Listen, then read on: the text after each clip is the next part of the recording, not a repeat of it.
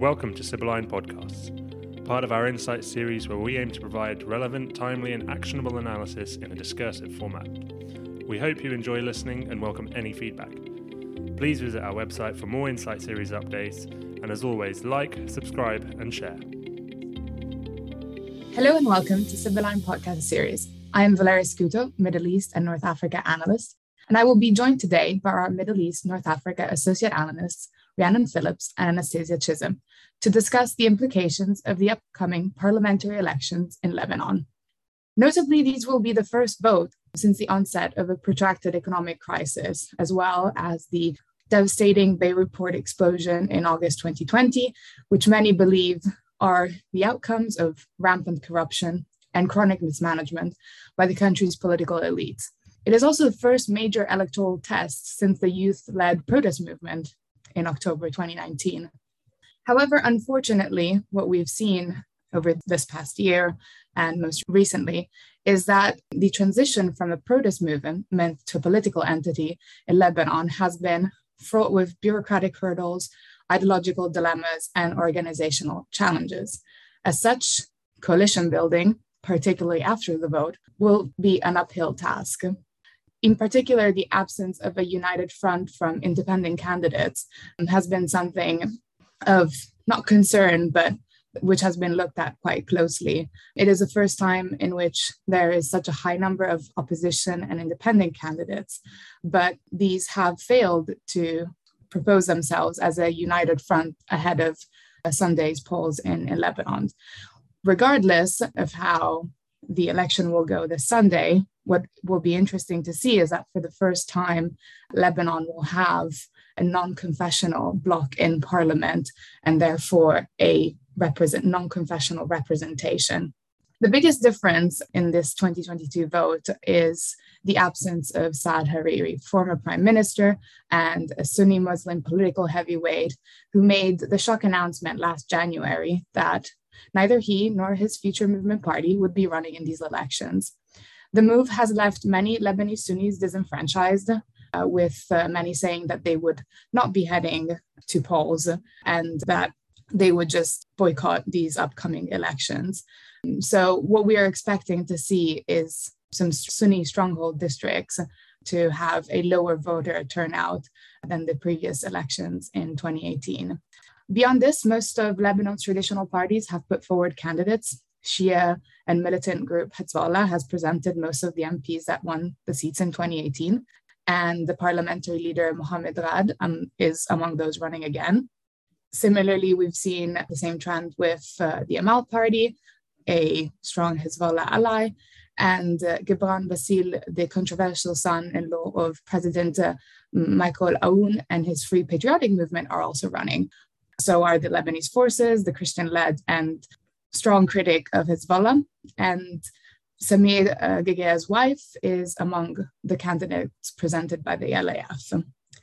Over the past week, the Lebanese diaspora has started to cast their votes, which has been looked quite closely as a potential indicator of how these polls will go. The Lebanese diaspora is now estimated to be double the size of the Lebanese domestic population. Their numbers have swelled during the economic crisis, and they have been some of the most vocal proponents of change for Lebanon's political and economic system.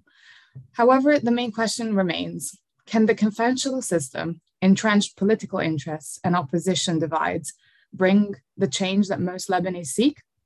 Thank you very much for joining in today. Rhiannon, Hezbollah has been one of the most interesting parties to look at. They have dominated the elections, as I had mentioned earlier, and have shifted significantly sort of their strategic and political objectives over these past months. What should we look out for? Thank you, Valeria. Yeah, as you said, since the beginning of the year, we've actually seen a slight shift in Hezbollah's rhetoric from one of kind of completely boycotting the government and trying to really spoil politically as much as they can. And this included a refusal to attend any form of parliamentary session. And as you said, they make up quite a lot of the of parliament. So this shifted then, they agreed to resume cabinet sessions on the 24th of January after this 3-month hiatus, which was joined by the Amal movement. And for context, their decision to cooperate, according to leadership, was part of efforts to secure this 2022 state budget and advance an economic recovery plan. And then also what we can see then, which is more in line with the voting at the moment, is that this change in rhetoric is also maybe part of their efforts to remove themselves as a spoiling party and actually representative of the solution to Lebanon's problems. I think the leadership recognise the danger in population recognising Hezbollah as and their allies as being directly associated with Lebanon's socioeconomic grievances ahead of the election. So it's definitely strategic. However, in recent days, as I said, we kind of saw this shift towards cooperation, but we have seen a kind of return by Chief Nasrallah to kind of more inflammatory and provocative language. And this isn't just by the leadership himself, but it's also by kind of aligned voters. And, despite this period of supposed pre-electoral silence, which has been implemented by Lebanon's Electoral Supervisory Committee as of the 5th of May, this basically is a period where candidates and parties are not allowed to publicly campaign or make any television appearance until the day of polling. And what this is supposed to do is to kind of ensure impartiality, transparency, etc., after the UN specifically kind of aired concerns over that the election wouldn't be free and transparent with reason. We've seen a number of accusations made by opposing parties towards Hezbollah, including the Lebanese forces, accusing them of violating electoral law and asking them to be fined. And aside from this, we've also seen instances of vote buying, including by the Amal movement candidates in their Beirut 2 districts. They've kind of purchased generators, really targeted vulnerable areas socioeconomically, and used bribery and kind of vote buying and food tokens to get them to vote for the party. So we're seeing lots of kind of violations of electoral laws. And then back to, as I was saying, with the inflammatory language, we've seen that Hezbollah has not stuck to this electoral silence. So Nasrallah organised scooter rallies on the 9th of May in urban areas and addressed followers, saying that the 15th of May polls were a political July war, which is, again, incredibly inflammatory. And he's kind of called on his party to preserve this military resistance, which doesn't bode well for kind of this simmering of sectarian tensions. So again, these large-scale gatherings, what we've seen is embassies have actually called for kind of warnings for assets and personnel and businesses located in country. So we are definitely seeing an increase in kind of tensions sectarian-wise. Sticking towards Hezbollah, though, they have expressed, Nasrallah is speaking most days, and he's expressing that he doesn't see any other option than his party being a majority in parliament. And he's kind of strongly indicated that there'll be repercussions if the vote doesn't go their way. And so this is definitely something to watch out for. He said that under a sectarian system such as Lebanon's, any talk of majorities and minorities is unrealistic. So we can already see a kind of precursor to fissures and complications over what government formation is going to look like under this current system. And as I expected, we're going to see kind of many influential figures beyond Hezbollah as well, and previous politicians stating that the party is dangerous and remains kind of powerful in Lebanon's political system. They'll basically fail to enact any meaningful change. So, long story short, to answer your question, Hezbollah is definitely seeking to maintain its majority, but equally what we're seeing is that they want kind of the maintenance of the political status quo to suit their strategic interests at the expense of probably the population. Thank you. Yeah, definitely one to watch out for, most notably the fact that Hariri and his party will not be running, sort of leaves a lot of Sunni voters for Nasrallah to convince, considering the Christian voters that they have lost and sort of the popularity among them. But Anastasia, we know that there's a lot of anticipation for these elections. And could you summarize what are the Lebanese people expecting? What are they hoping to achieve? What are the sentiments running these days? Yeah, of course. I mean, to put it simply, voters are hoping for long overdue political change that will disrupt the status quo and set in motion processes to resolve the country's dire economic crisis. Now, we've seen some positive indication that expatriate voters particularly are hopeful and hungry for change.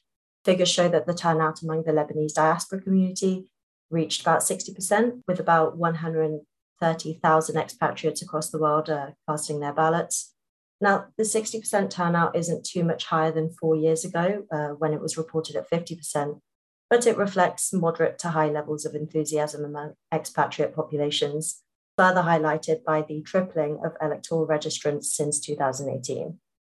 But this spirit of change is less tangible on the ground in Lebanon, where residents face a host of severe socioeconomic concerns against a backdrop of simmering public resentment over elite corruption and government ineptitude. Now, the intense anger visible on Lebanon streets in 2019 has somewhat abated following the COVID-19 pandemic and the country's descent into economic collapse. For residents across the country, for instance, Tripoli, Lebanon's poorest city, the ongoing clientelist nature of politics may seem like the only short-term solution for ensuring livelihoods. Now, Sunni voters are notably disenfranchised in the absence of the Future Movement Party and Sunni Muslim former PM Hariri from this year's elections. So despite the rise in independent candidates, we remain cautious of the true ability that these elections have to preside over the political culture and system of institutionalized sectarianism. So overall, despite high levels of public frustration and discontent, there is the perception among many voters on the ground that whatever the results, they will not be able to generate a meaningful change in the status quo. Thank you. Yes, definitely. Some interesting thoughts there, and I think elements that we've also been tracking throughout these months. Interestingly, a notable absence from political agendas and political campaigning so far has been climate change and environmental issues. Lebanon has been very vulnerable to wildfires, floods, and power cuts, but all parties across the political spectrum have failed to address any of these issues, which are definitely of concern for residents across the country. And talking about concerns and also expectations, the international community has been quite vocal in sort of harnessing Lebanon in forcing the government and the current cabinet to enforce reforms. And this is obviously very much influenced by a much needed IMF funding. So what is the feeling there? What are Western governments looking out for, and mostly regional governments?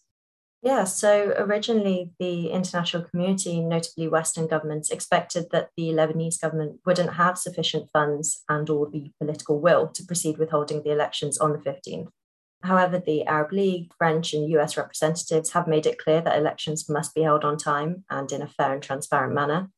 But despite this, some members of the international community may well still be secretly surprised if the elections indeed go ahead as planned. And beyond this, they'll be maintaining a watchful eye over electoral proceedings. So upon invitation, the European Union has deployed an EU election observation mission to provide political, financial, and technical support to Lebanon's electoral processes. The mission will include about 200 observers on election day and is set to remain in country until 6th of June, possibly accounting for expectations of some delays to the verification of results.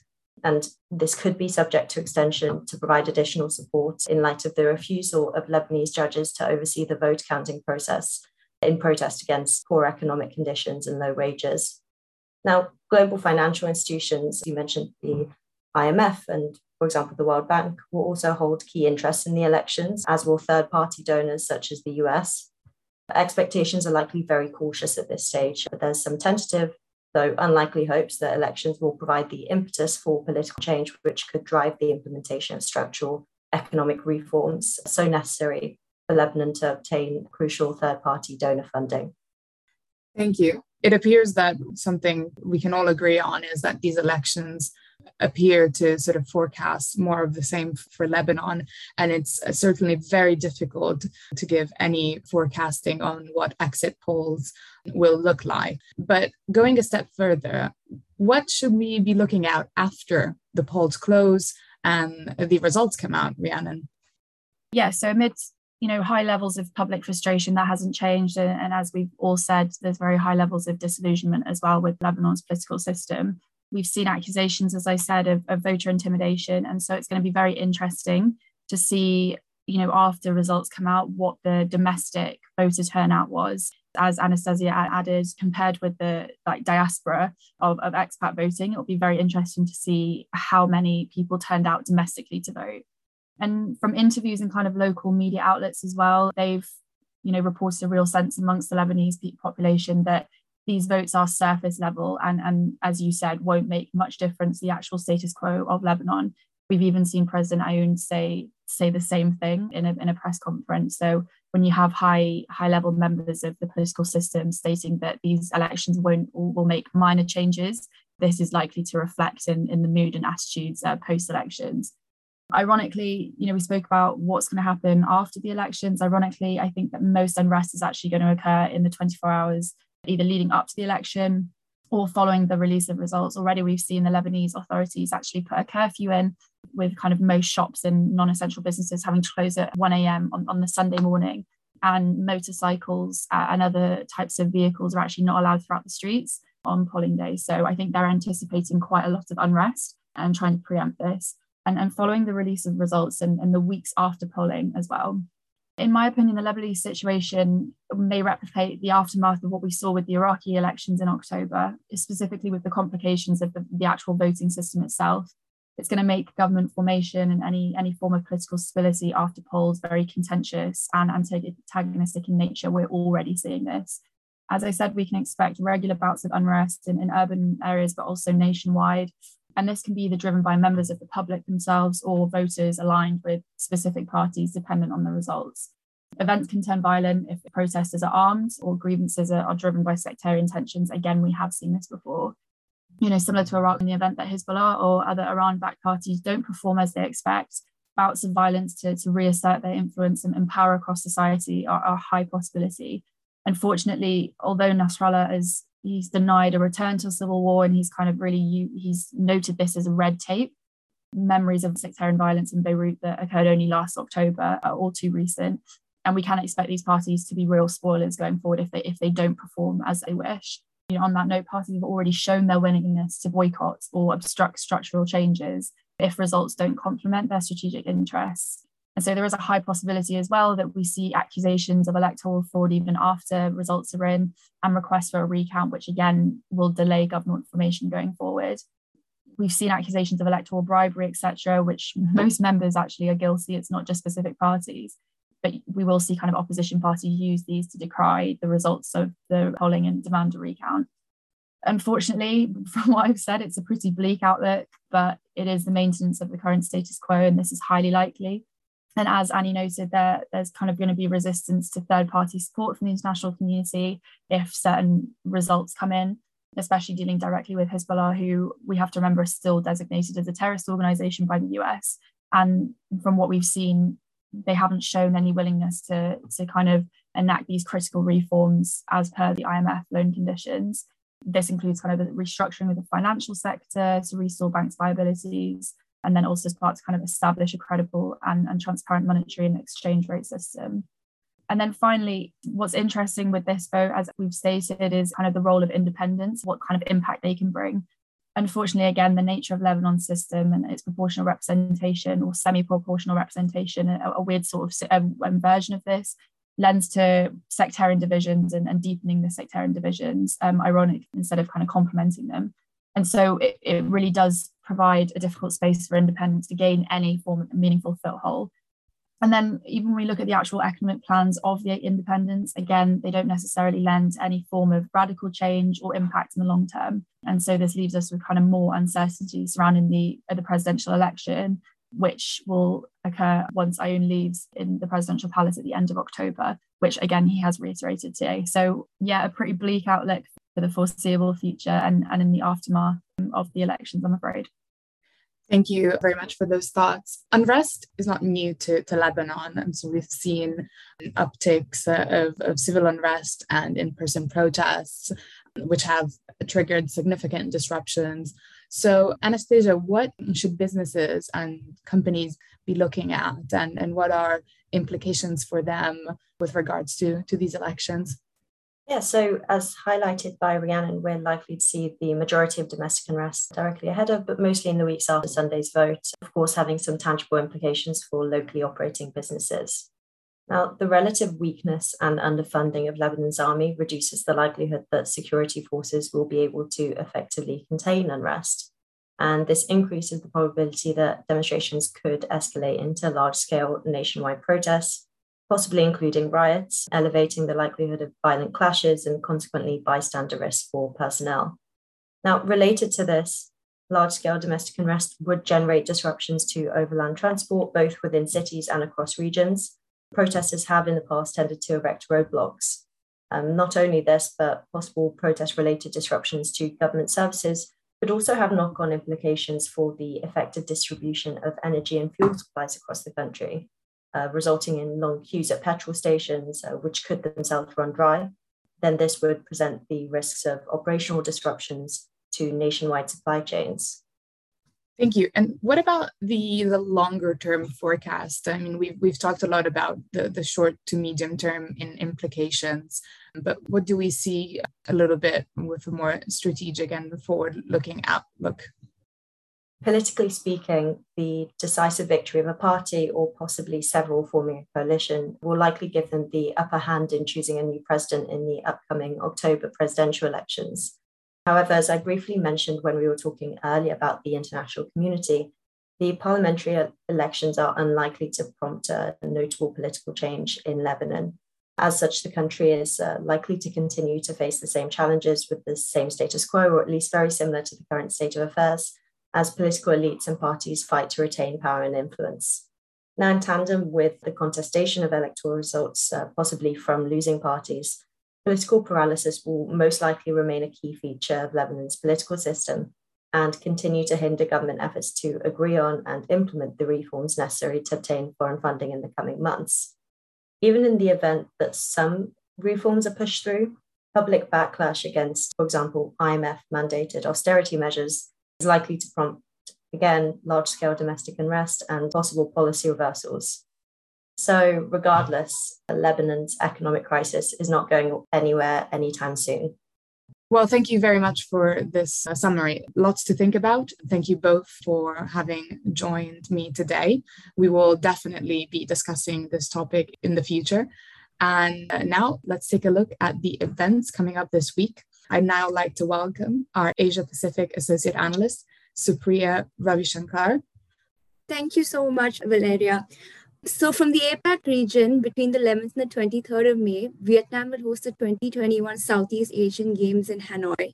The hosting of the delayed international multi-sport events features 11 Southeast Asian countries, and it will cause transport and supply chain disruption in Hanoi and likely in the surrounding region in the north as organizers implement a closed-loop system to prevent COVID outbreaks among participants of the Games. Further in APAC, Indian Prime Minister Narendra Modi is set to visit Nepal on the 16th of May. Modi will make his first visit to Nepal since Sher Bahadur Dubey became Prime Minister again. And while the two leaders share a positive relationship, anti-India sentiment is still apparent on the ground, and small yet significant protests in Kathmandu are likely during Modi's visit. Finally, in South Africa on the 17th of May, the trial of former President Jacob Zuma will take place in the High Court in Pietermaritzburg. Pro-Zuma protests are likely in the area, which will be met with strong resistance by security forces who are known to use excessive force. This elevates the threat for the safety of business staff and assets, while increased security deployment will likely also cause disruptions for the movement of goods. Thank you very much, and thank you all for tuning in today. Should you have any questions, please feel free to reach out at info@sibylline.co.uk. Until next week, goodbye.